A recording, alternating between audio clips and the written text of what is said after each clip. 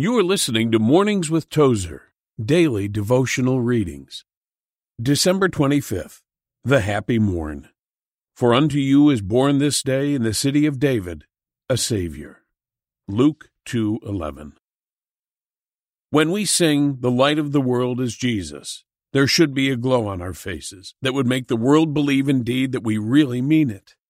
The Incarnation meant something vast and beautiful for John Milton, and he celebrated the coming of Jesus into the world with one of the most beautiful and moving expressions ever written by a man. This is the month, and this is the happy morn, wherein the Son of Heaven's eternal King, of wedded maid and virgin mother born, our great redemption from above did bring.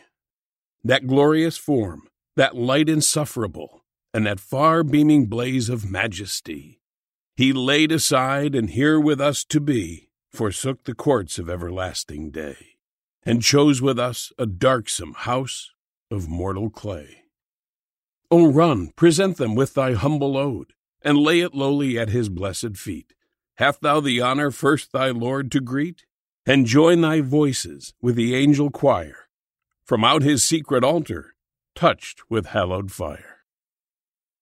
Lord Jesus, I worship you today for choosing to put on mortal flesh, for the sole purpose of redeeming mankind. I praise you for your single-minded dedication to that most difficult task. You've been listening to the Mornings with Tozer podcast. To receive a free 4-week devotional, visit awtozer.com.